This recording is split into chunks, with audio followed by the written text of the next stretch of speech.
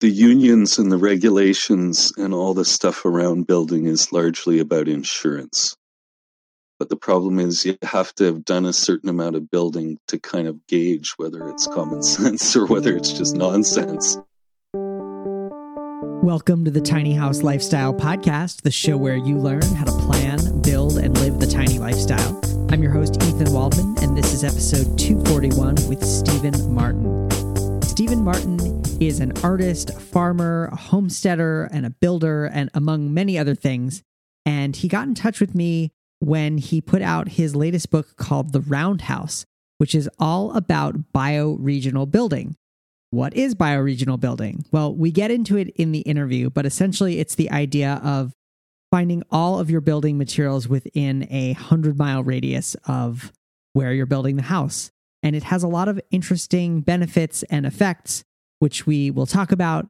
Stephen is a very philosophical and just a great guest. He has a lot of really interesting ideas about just living on this earth that I wanted to share with you. So I hope you stick around. But first, I wanted to let you know that registration for my interactive 8-week tiny house course called Tiny House Considerations is now open. This is like if you want to build a tiny house or buy a tiny house in 2023 and you want the most attention from me that you possibly can get, this would be the course. It's a small group setting. My co-instructor is Lina Menard, a multiple-time podcast guest and just a really talented builder and designer. And we take a group of about 6 or 7 or 8 of you through the Tiny House Decisions framework and help you plan all of the systems, all of the building methods of your tiny house. It's quite an experience, and it will really help you get your tiny house off on the best foot possible. Registration is open now. There's a $100 early bird discount that's happening if you register before the end of the year, so before January 1st. And you can learn more over at thetinyhouse.net/THC. Again, that's thetinyhouse.net/THC. I know what you're thinking, but that stands for Tiny House Considerations. So check out thetinyhouse.net/THC, and I hope to see you in class.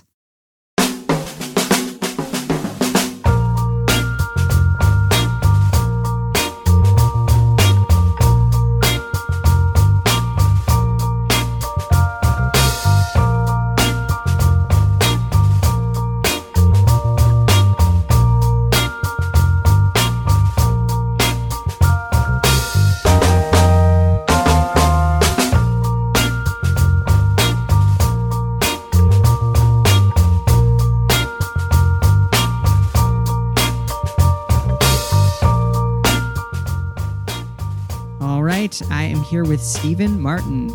Stephen Martin is an artist, farmer, wildcrafter, builder, teacher, writer, and visionary who has more than 30 years of experience living co-creatively with the earth, practicing traditional living skills of growing food, building, and healing. Stephen created Livingstone and Green Bloom in 1986, Toronto's first green landscaping company. In 1996, he created the Algonquin Tea Company, North America's premier bioregional tea company. He has given talks and run workshops internationally for more than 20 years and taught plant identification and wilderness skills at Algonquin College for 11 years and at the Orphan Wisdom School for 8 years. In 2014, Megan and Stephen started the Sacred Gardener Earth Wisdom School. Stephen released his first book, The Story of the Madawaska Forest Garden, in 2016, his second, Sacred Gardening, in June 2017, and The Roundhouse in 2022. Stephen Martin, welcome to the show. Thank you, Ethan. Nice to be here, or nice to be there, or somewhere. For you to have me. Yes, we're meeting somewhere. Yeah, exactly. In the ethers. Meeting somewhere in the cloud. Yeah. So you sent me your book, The Roundhouse, and I really enjoyed looking through it, and it kind of introduced me to the concept of bioregional building. Nice. So can you kind of define that for us as a concept? Yeah. So it's kind of a bit of a geeky academic term, I guess, bioregional. I don't know if it's ever going to catch on as a thing, but basically it's kind of like if you look at your region, and bioregions are generally defined by watersheds. Okay. Without getting too deep into that, you're looking at your region and you're looking at where the region is losing wealth and where it's, gaining wealth in a sense. Mm-hmm. So the region as organism. And then you start to kind of like, this is on a social scale. This is how you would look at it is like, for example, if we're buying cars and Mm-hmm. most of our money is going to go probably to the States, Mm-hmm. but just to say it's not going to stay in the region. But if we're buying, from a market garden or we're buying someone who making furniture or tiny houses or something locally, then the money's staying in the region. So that's kind of the broader sense of the definition. And on a smaller kind of personal way, it's basically trying to get everything local. Okay. So from your food to your materials for building or everything, just start thinking about local. How could I do this locally, Mm-hmm. Because so much of the wealth of our planet is being spent just flying stuff around. Yeah, absolutely. And that I know that in the building materials industry in particular, there's a lot of kind of global materials, things that are being shipped around the world. Most of the wood studs that I can buy here in Vermont probably come from somewhere in the southern United States. And I know that, if you're west of the Mississippi, it's a lot of stuff from the Pacific Northwest. So it sounds like it's about finding building materials locally. Definitely. Yeah. And I mean, sometimes there's recycled things like skids and things like that, which I know for tiny houses are quite a viable option for quite a few aspects of them. Yeah. But, in general, like say in my area here, for example, we have what's called Eastern cedar or Mm-hmm. white cedar. Mm-hmm. There's almost no industry that uses it because it's very inconsistent. Its tensile strength is very inconsistent, Mm-hmm. so it's difficult to grade. But if you know wood, it's fantastic wood. And there's lots of local people around here who are, sustainably working their bush with their little mills, portable mills. Yep. And so those are the people you're looking for, right? As opposed to, as you said, stuff that's been shipped, here and around or certainly across country. Yeah. And the idea of a 100-mile house, was that kind of inspired by the 100-mile diet? Yeah, completely.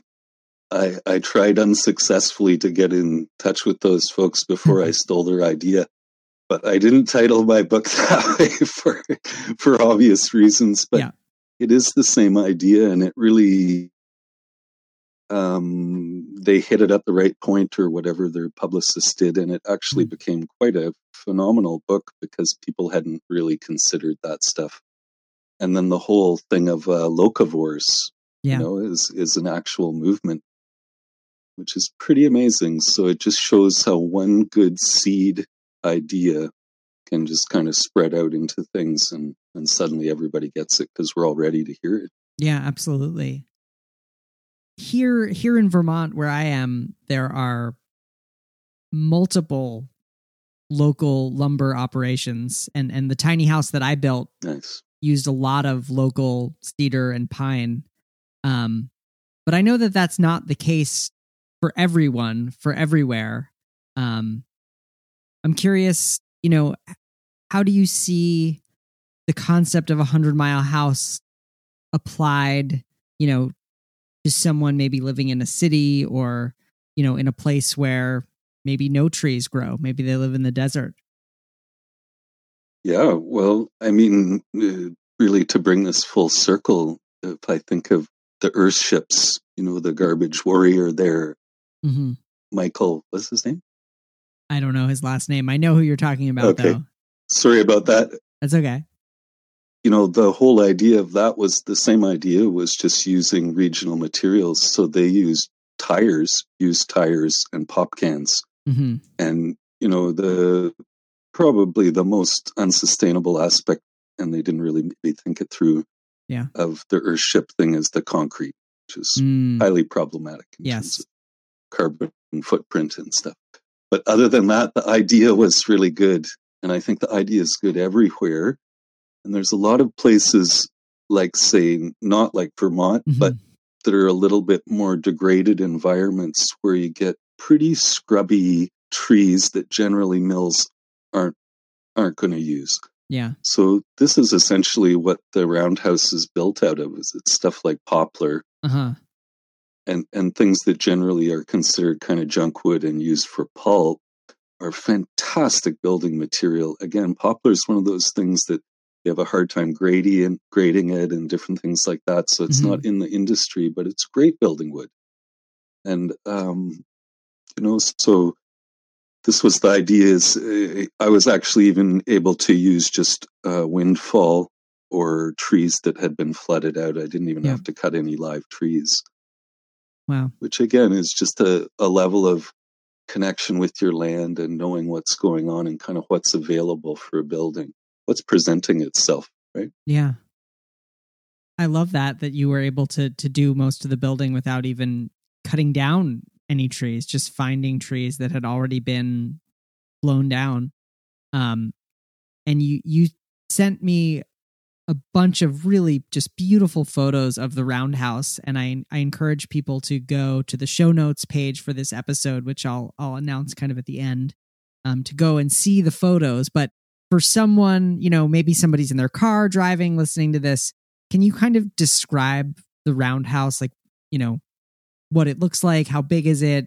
How is, what is it made out of? Sure. Those kinds of things. Sure. Well, it's kind of long-winded, but it is a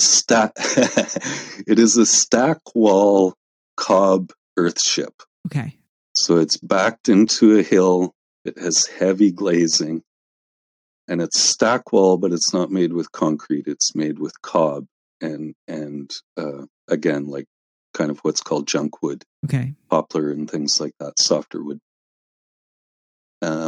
So heavily glazed on front. It's a kind of an oval. It's not a perfect circle. It's like 16 by 14 or something.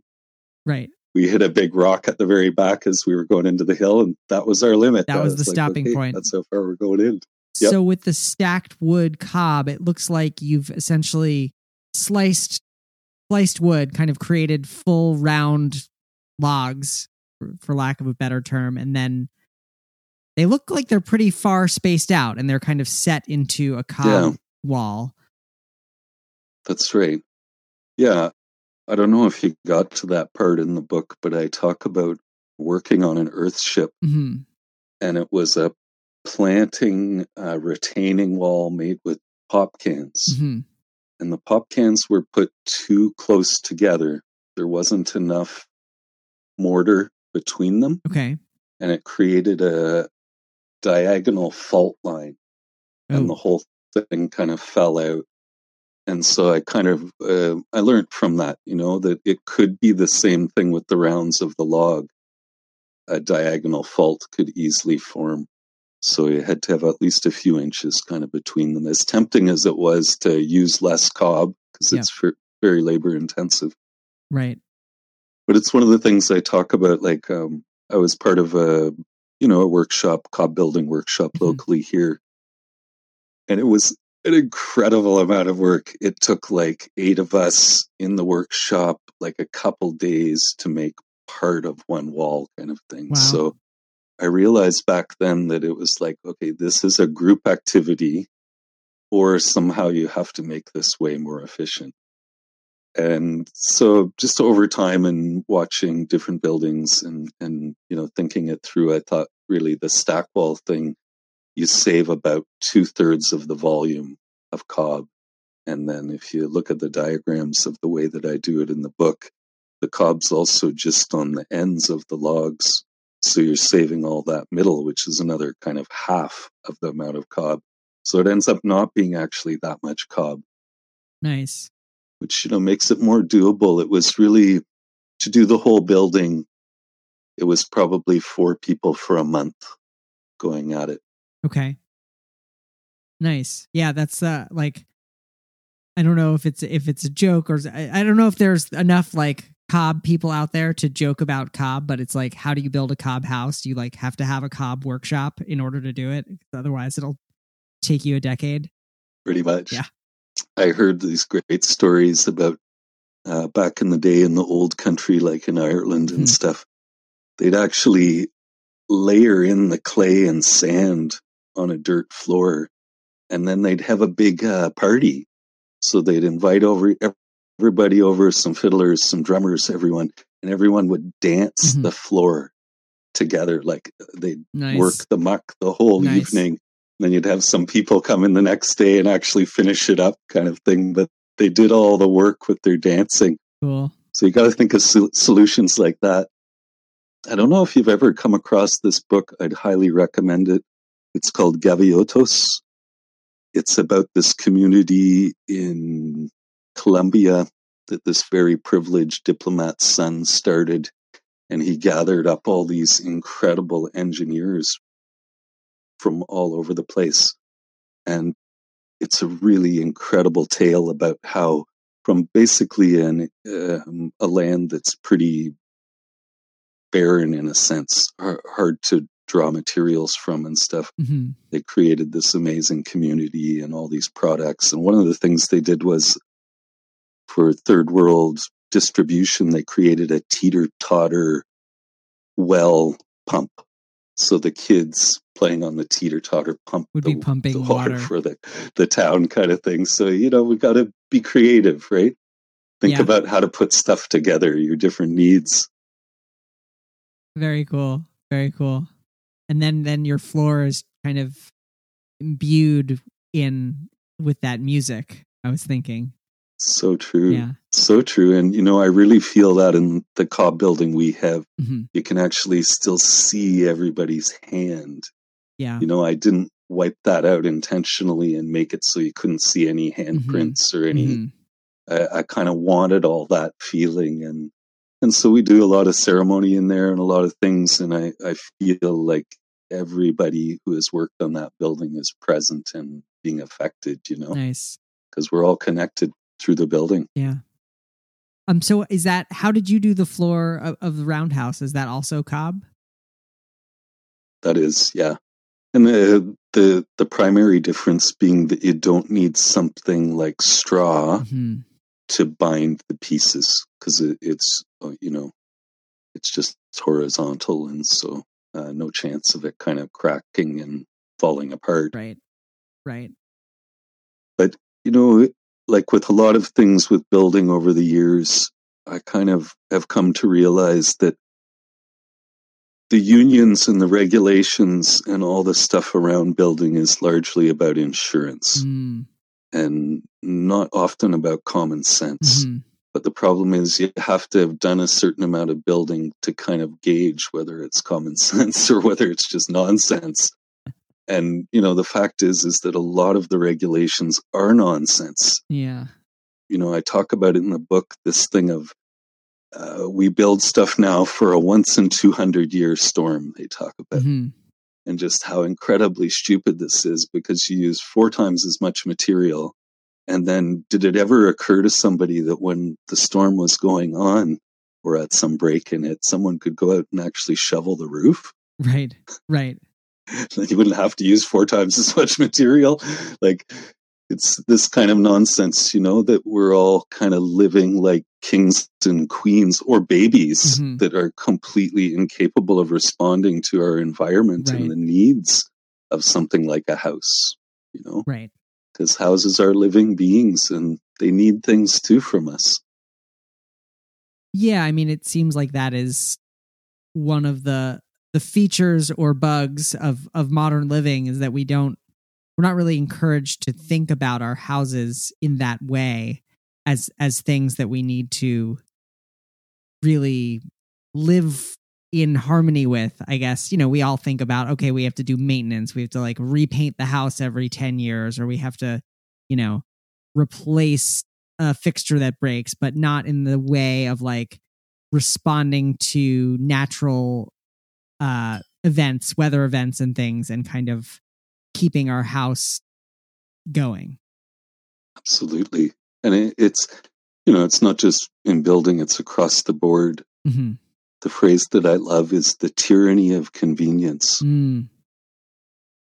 Has taken over our world, Yeah. Everybody wants everything to be so easy and convenient. And because of that, all the culture of things is actually sacrificed. Yeah. And it's a powerful tyrant, convenience. Yeah. But I think there's something inherent in the tiny house thing that is actually going against that. I think it requires a degree of discipline, and not just discipline, but discernment. You have to discern how much space you actually need and what you need for, where, and all that kind of minutiae is what we all have to do with everything. And it's what we used to do out of kind of economic need. Like, I was thinking of that before I came on this podcast. I thought, like, up here in the north where I live, everyone had a tiny house. The average house in this area, they're all log houses still, you can see behind me, was about 16 by 20. Yeah.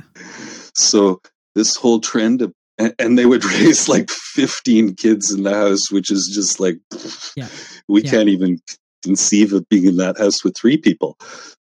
So it can be done. It always was done. It was part of the whole industrial boom kind of thing that happened after the Second World War, 50s and 60s and 70s, that we started building these stupid big houses. People didn't used to have big houses, right? This is a new thing, and it's a stupid thing, and it has to do with decadence and, getting ahead of the Joneses and all that shit, right? Nonsense. Yeah. And it was promoted by Hollywood and by everything else, and so people bought into it, and it's this movement that you're part of, is becoming aware, like, whoa, you need a place to sleep, and that's about it. Like, basically, a lot of stuff can go on outside or in ancillary buildings that don't need heavy duty insulation and all that kind of stuff, Yeah, and I think that there's a big realization in the tiny house movement that with that smaller house and that living outside of your house, there are so many other advantages, be it just in connection to community or, in just simple dollars and cents, not having to spend as much money to live and then not having to work as much to live. And just like all these life changes kind of flow from that home. Totally. Yeah, incredible, eh? Whereas the opposite is true for those big, mansions. It's like you have to be cleaning them all the time, and you got to fill them with stuff, because I've lived in quite a few tiny homes and old farmsteads in different places, and I can tell you, no matter how big your house is, you will fill it. Yep. It doesn't matter how small or how big. We have this amazing talent to fill stuff. So, yeah, if you have less space, then you totally consider, do I need this? Do I really need this? And the minimalism, definitely I can see, and, in the media and stuff, I can see goes in hand with the tiny house thing. Yeah. I did want to kind of bring a question maybe a bit back to you, see what you think about something here. Because I think about this thing with minimalism. I have been very minimal at points in my life, but I'm not now. And part of it is because I'm a homesteader, but I realized what I am is I'm an anti-consumer. I don't buy anything new or anything industrial. But I am not a minimalist. Like, I collect wood. If I see someone's throwing out wood or anything good, I collect it. It gets packed away, and then I can find a use for it. And I actually do, and it saves me huge. But then, you're talking, I know, about having storage and things like that, which are maybe a bit environmentally complicated, but I just think it's an interesting, and see what you think too, discernment between kind of what minimalism and anti-consumerism is, Yeah, absolutely. And it's a great distinction to make. And I also think that I don't particularly subscribe to any one definition of minimalism. Like, I think that minimalism is to you, and it's different what it is to me. Like, I have 4 instruments on the wall behind me, but they're all very special to me, and they're all for different types of songs and music. Someone else might say, you don't need 4 guitars. Excessive. Right, exactly. So, for you, for your life and what you're doing, you need all those tools. In order to be a homesteader, you need a massive number of tools and places to keep them, and you need land to create the food that you eat. So it makes sense to me. Yeah. No, that's a really good point. It is, I guess, all kind of a place and person. Yeah. Sense. Yeah.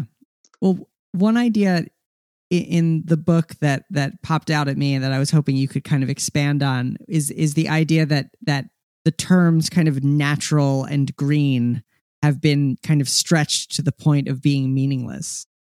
Can you talk a bit more about that? Yeah, I mean, I'm not an expert about these things, but there's lots of people, probably maybe like where you are. There's lots of people who in the last couple years have been kind of fleeing the cities and coming up here and trying to homestead. Yeah. And, they'll look at efficient homes or easy to build homes. Mm-hmm. And so they see, and I'm not targeting anything. Mm-hmm. This is just an example. And I'm sorry if anyone's offended by this, but they'll see maybe like some kind of prefabricated geodesic dome that's all synthetic, right? Mm-hmm. Seems like a good idea. It's inexpensive relatively and blah, blah, blah. And you can do it with a wrench and a whatever to put it all together. But really, I can't help but feel like this is just another form of colonization when you're bringing in all these extremely alien materials to a natural site, and then you yourself live in this little bubble that's not at all in any way related to the land where you're actually living. And I think about kind of the oddness of that, the alienness of it all. And then people, they buy all their food, none of their food comes from their land. And then suddenly they're like, oh, I feel lost. I don't really have any kind of meaning in my life. It's like, well, it's because you're not attached to anything. You're not connected to things, And, it's understandable because that hasn't been made some kind of priority for us. In fact, it's quite the opposite. We don't want to be dependent on things. We don't want to be attached to things. We want to be kind of free floating. But that's kind of, it's an illusion, that's not how life works. It's part of us that maybe idealizes about these things, but it comes from a place of dysfunction. Really what we want is embeddedness. We want to be embedded in the land. We want to be embedded in our community. And this is what gives us meaning and purpose in our life.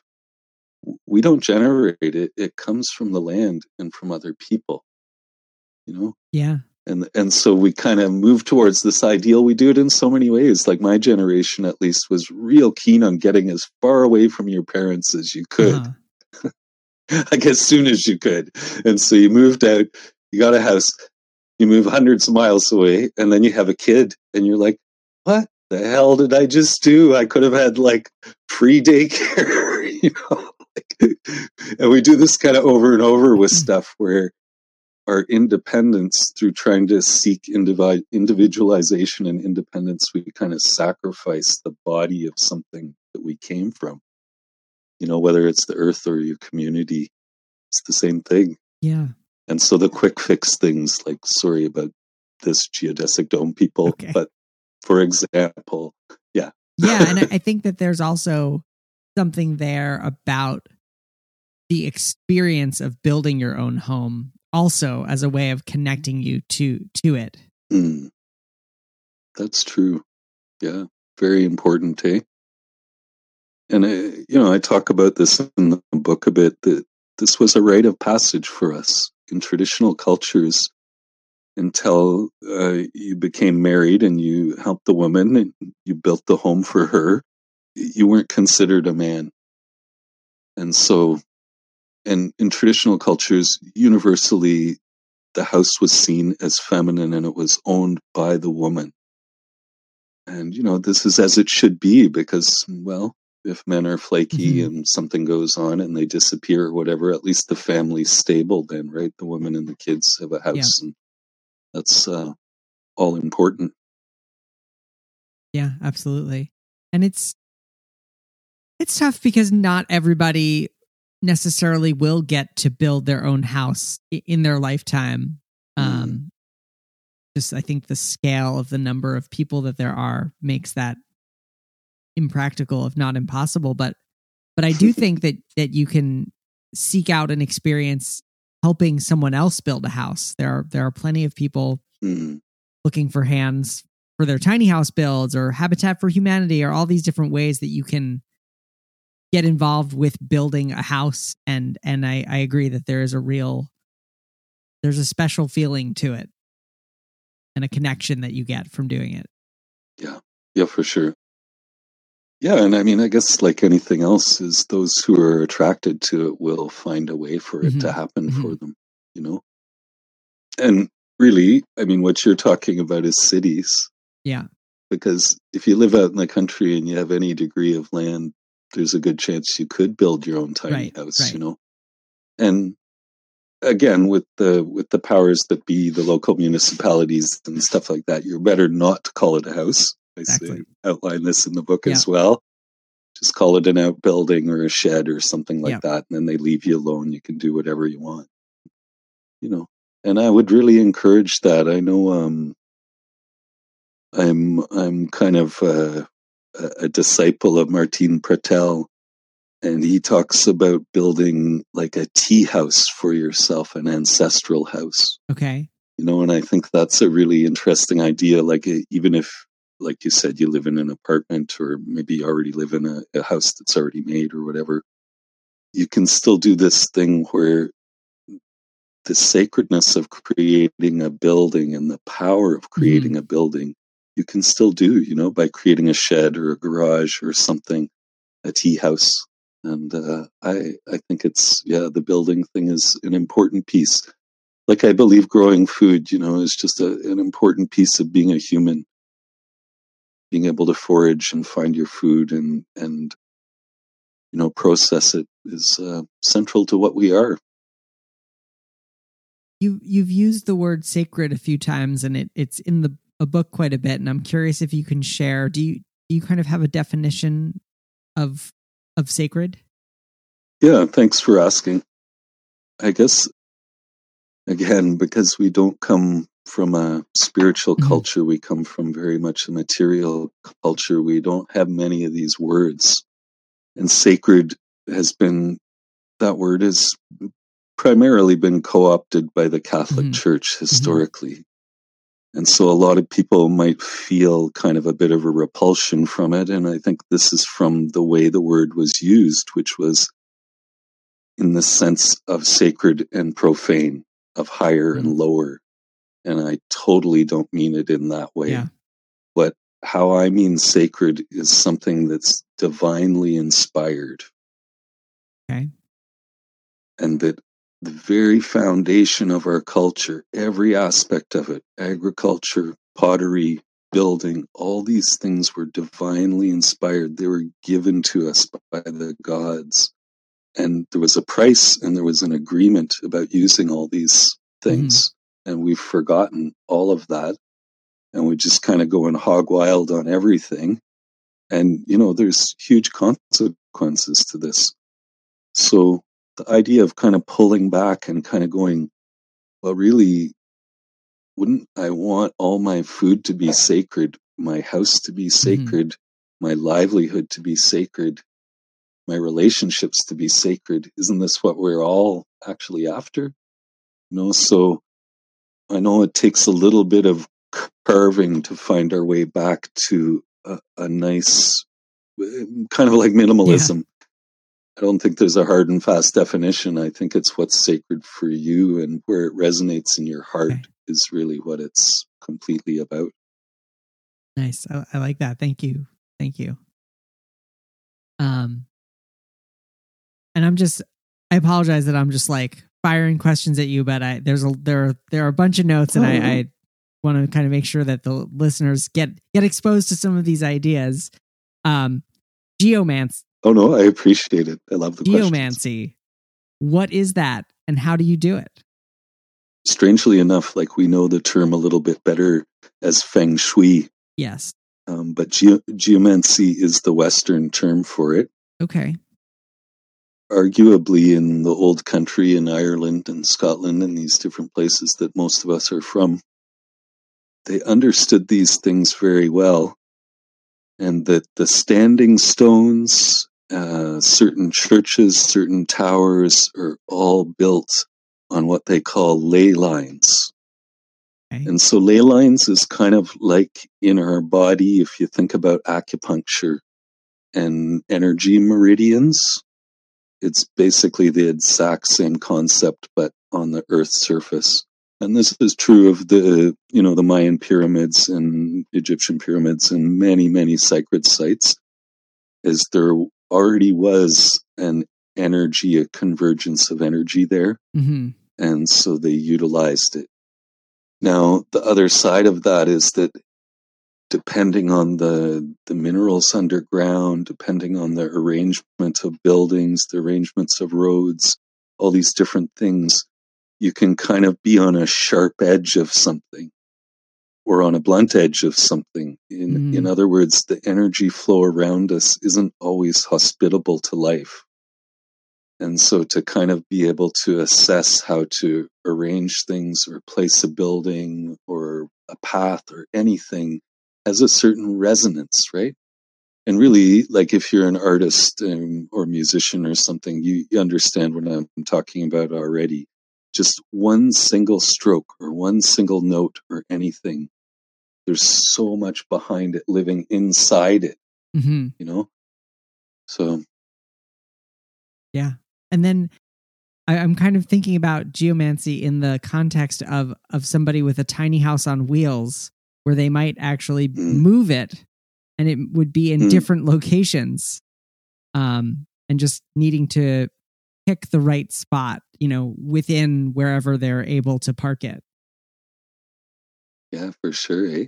Even, I think anyone who's done this with a van or even setting up a tent or whatever, it takes some doing to just find the right angle of things. And, obviously being level and all those things are kind of important. Yeah, definitely. I like this idea too, that even walking is, in a sense, we're electromagnetic beings. The earth is electromagnetic. So particularly if you're barefoot and you're walking, there is this whole interplay with the earth. You're really interacting with the earth. Years ago, actually, it was the first year we were building the roundhouse. At one of those workshops, a lad showed up and his family had made their money big time by investing in these paramagnetic bracelets and things that you put on your bed. And I'm probably not getting the terminology right. But anyways, I think you know what I mean. Yeah. These grounding things. Yep. And then he basically said, or you could just go out to the park and take your shoes and socks off, and you get all the same effect from this thing. And I was like, oh, okay. Now I know what you're talking about. Yeah. But it's that so many of us, like, again, you think about running shoes or any kind of shoes, it's all rubber soles, so literally we're insulating ourselves from the giving electromagnetic energy of the earth. And then simultaneously we're all being subjected to the 4G and 5G and all this shit. So again, it even becomes more important to be grounded and connect with the Earth's frequencies. So in the book, and I do recommend it, and I want to ask you where people can find it, because it really does go through. It goes through the philosophy, and then also the whole build, really. So it's got a lot of practical and kind of spiritual and philosophical wisdom. Thanks. Yeah. So actually, yeah. Where can people find it? Sure. So the Sacred Gardener, all one word, .com. Okay. Or .ca. Mm-hmm. I think we have them both, but maybe .ca. It shows you how out of the loop I am. Anyways, this is our website. Mm-hmm. It's available through the website at this point, Okay. and that's it. Cool. We'll mail it to you. Love it. And now you sent it to me as a PDF. Is that an option too for people, or is it only? Oh yeah, only print? Okay. Yeah, Cool. Absolutely, Cool. Absolutely. So you can do a non-paper version of it. Nice. So in the book, you do talk about your Humanor toilet system, which is, very popular for tiny houses as well. I was curious if you could just talk us through kind of your version of the system, because you've got some things different than what, Joseph Jenkins, for example, talks about in his system, namely with the kind of the 2-bucket system. Right.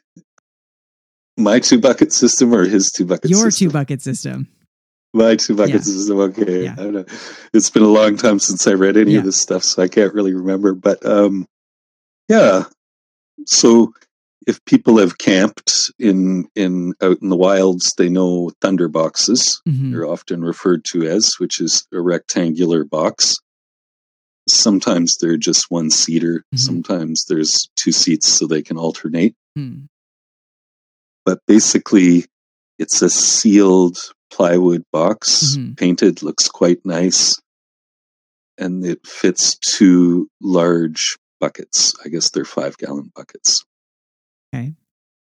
The toilet seat is over one. Mm-hmm. Generally, in our household, this is all very specific and intimate, but I guess we'll just go through with it. Yeah. That's fine. All my urine and my son's urine go out to the garden. Yep. The ladies go in the toilet, mm-hmm. and then all our feces go in the toilet. Mm-hmm. So every time after you go, you dump like a yogurt container roughly full of sawdust. Yep.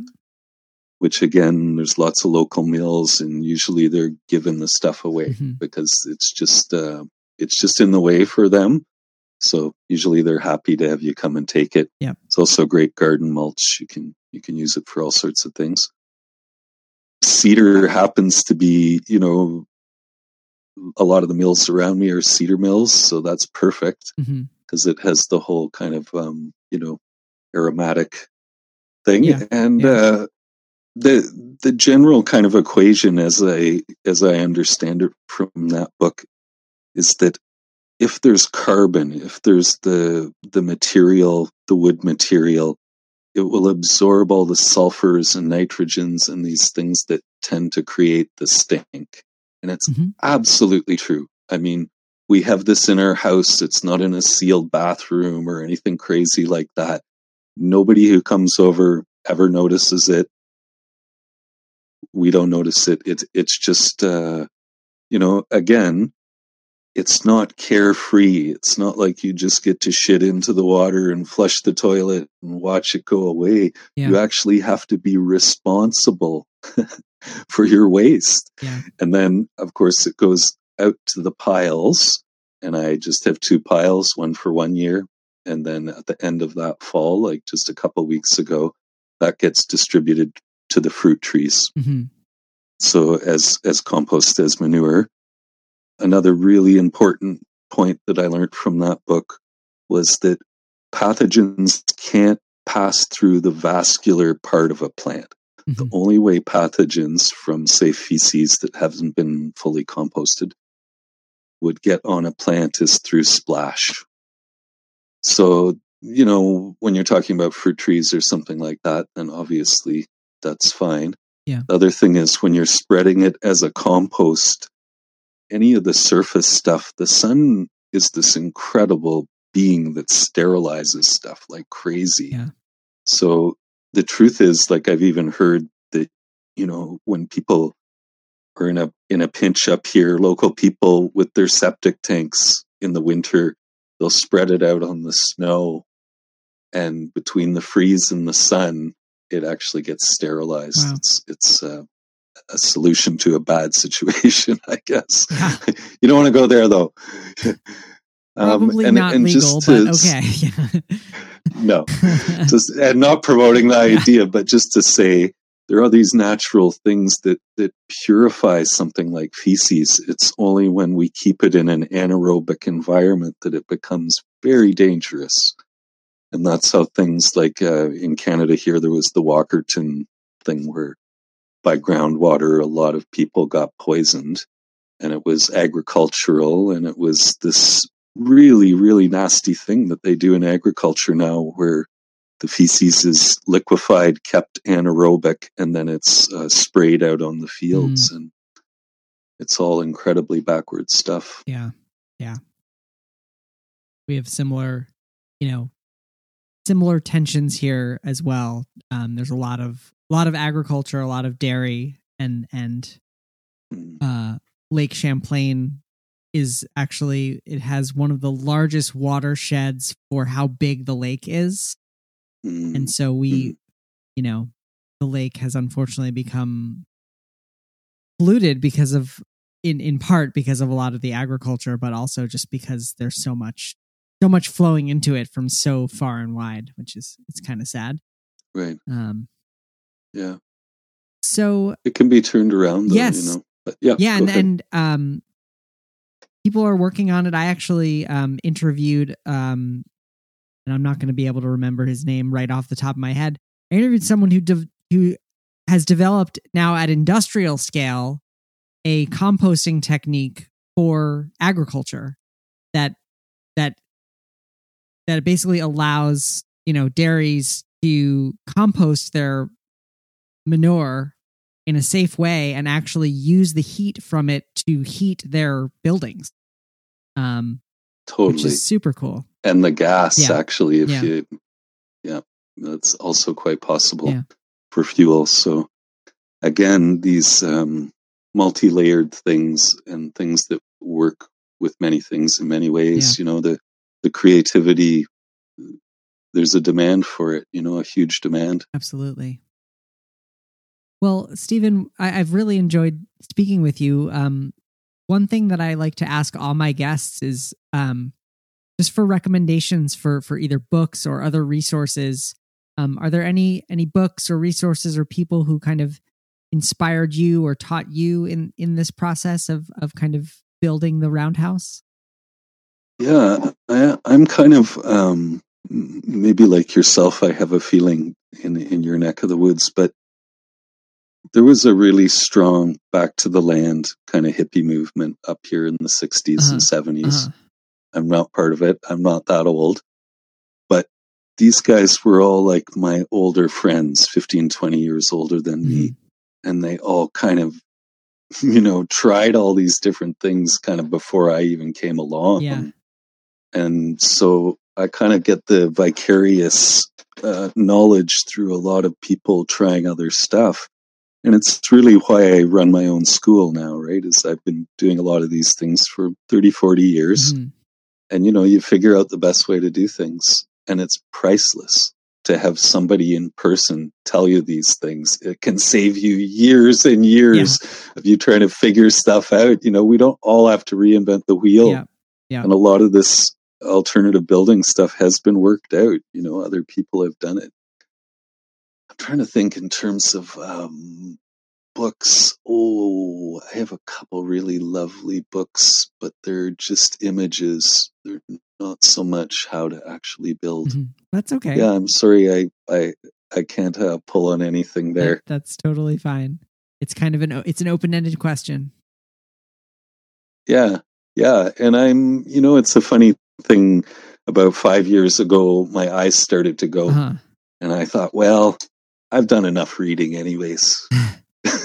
Everyone gets so upset when I say that, but it's true. I already know enough. I just have to act on what I know. I have to do what I know, So it's a bit of a joke, but I think there's a bit of a reason when your eyes start to go, it's like, you don't need to do that. And strangely enough, a lot of very fine work, like stuff like grafting, I graft fruit trees and stuff. My hands know how to do it so well, I can do it better without my eyes. Wow. Because I can feel everything, Whereas my eyes are kind of blurry and I'm like, trying to figure something out. And this was a huge realization I had. And it's like, okay, maybe that's okay that we start to kind of lose our senses a bit as we get older. Where other ones get stronger. Yeah, exactly. Yeah. Well, Stephen Martin, thank you so much for your time and for being a guest on the show today. I really enjoyed this. Thanks for having me, Ethan. I hope there's some folks out there who will order the book and who will get things out of our little talk. I think they will. Thank you so much to Stephen Martin for being a guest on the show today. Please head over to thetinyhouse.net/241 to see gorgeous photos of the Roundhouse. Just seeing them makes me want to go hang out in there. It looks so comfortable and cozy and earthy. So again, that's thetinyhouse.net/241. There you'll also find links to Stephen's website where you can buy the book and a complete transcript of today's episode. Don't forget to head over to thetinyhouse.net/THC. That's stands for Tiny House Considerations. If you're interested in registering for the course, classes start on February 1st. They meet for the next 8 Wednesday evenings from 7 to 8:30 p.m. Eastern. And you basically get sometimes one-on-one attention from Lynna Menard, my co-instructor, and me as we bring you through the entire Tiny House Decisions framework and help you plan your tiny house. There's no better way to do it in 2023 than Tiny House Considerations. So I hope I see you there. Well, that's all for this week. I'm your host, Ethan Waldman, and I'll be back next week with another episode of the Tiny House Lifestyle Podcast.